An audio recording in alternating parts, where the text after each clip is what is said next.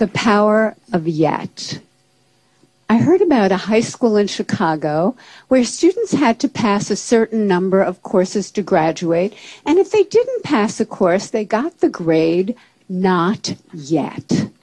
And I thought that was fantastic, because if you get a failing grade, you think, I'm nothing, I'm nowhere.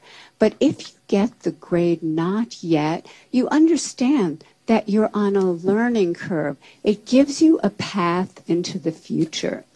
Not yet also gave me insight into a critical event early in my career, a real turning point.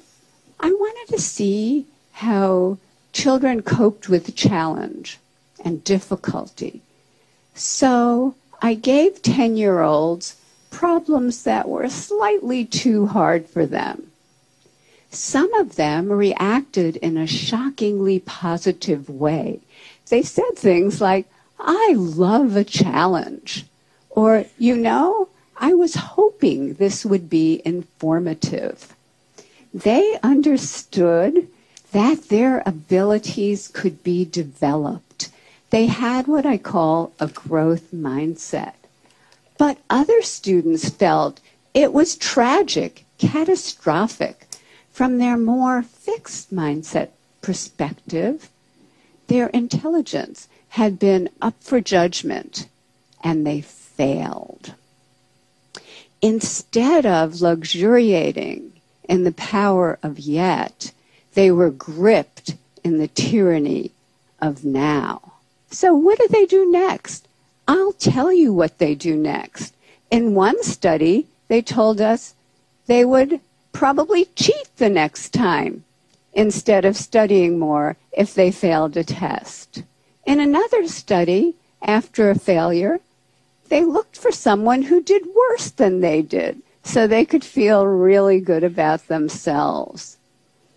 And in study after study, they have run from difficulty. Scientists measured the electrical activity from the brain as students confronted an error. On the left, you see the fixed mindset students. There's hardly any activity. They run from the error. They don't engage with it. But on the right, you have the students with the growth mindset, the idea that abilities can be developed. They engage deeply. Their brain is on fire with yet. They engage deeply. They process the error. They learn from it, and they correct it. How are we raising our children? Are we raising them for now instead of yet? Are we raising kids who are obsessed with getting A's? Are we raising kids who don't know how to dream big dreams? Their biggest goal is getting the next A or the next test score? And are they carrying this need for constant validation with them into their future lives? Maybe because employers are coming to me and saying, we have already raised a generation of young workers who can't get through the day without an award. So, what can we do? How can we build that bridge to yet? Here are some things we can do. First of all, we can praise wisely, not praising intelligence or talent. That has failed. Don't do that anymore, but praising the process that kids engage in. Their effort, their strategies, their focus, their perseverance, their improvement. This process praise creates kids who are hardy and resilient. There are other ways to reward yet. We recently teamed up with game scientists from the University of Washington to create a new online math game that rewarded yet.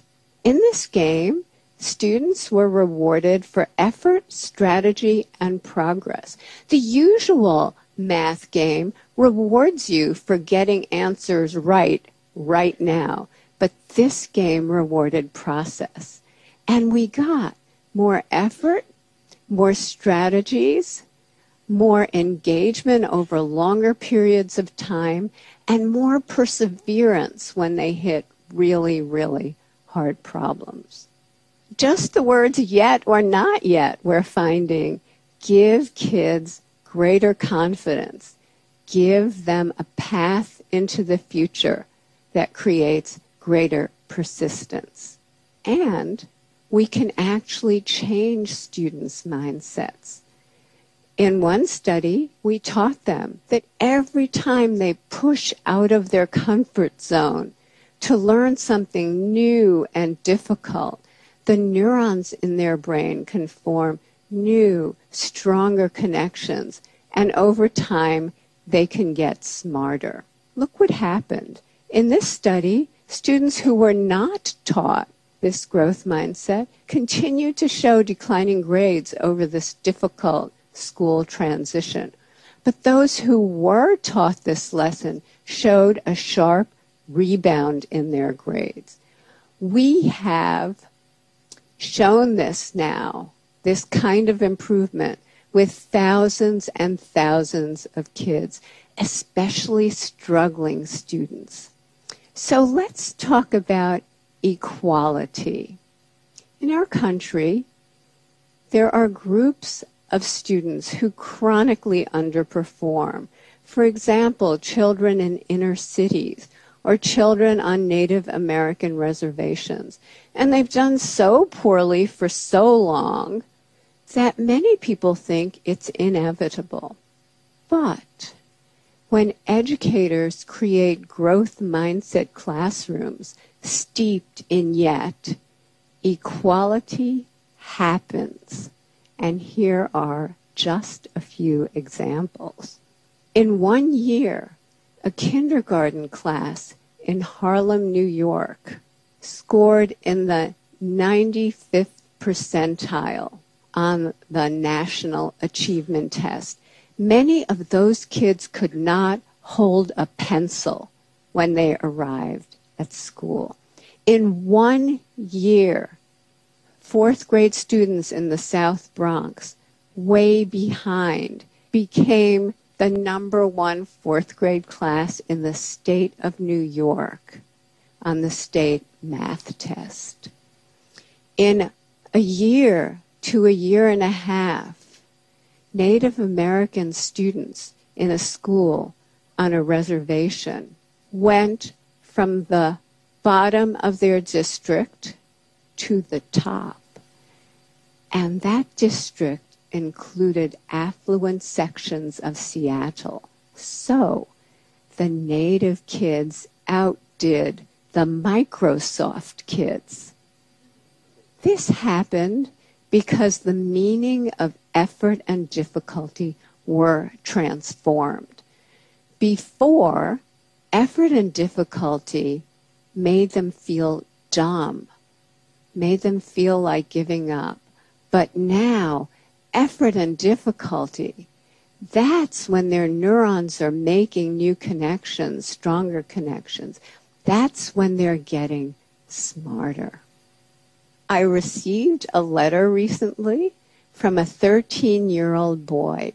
He said, "Dear Professor Dweck, I appreciate that your writing is based on solid scientific research, and that's why I decided to put it into practice.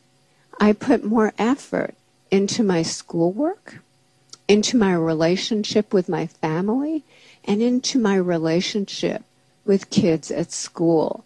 And I experienced great improvement in all of those areas. I now realize I've wasted most of my life." Let's not waste any more lives, because once we know that abilities are capable of such growth, it becomes a basic human right for children, all children, to live in places that create that growth, to live in places filled with yet. Thank you.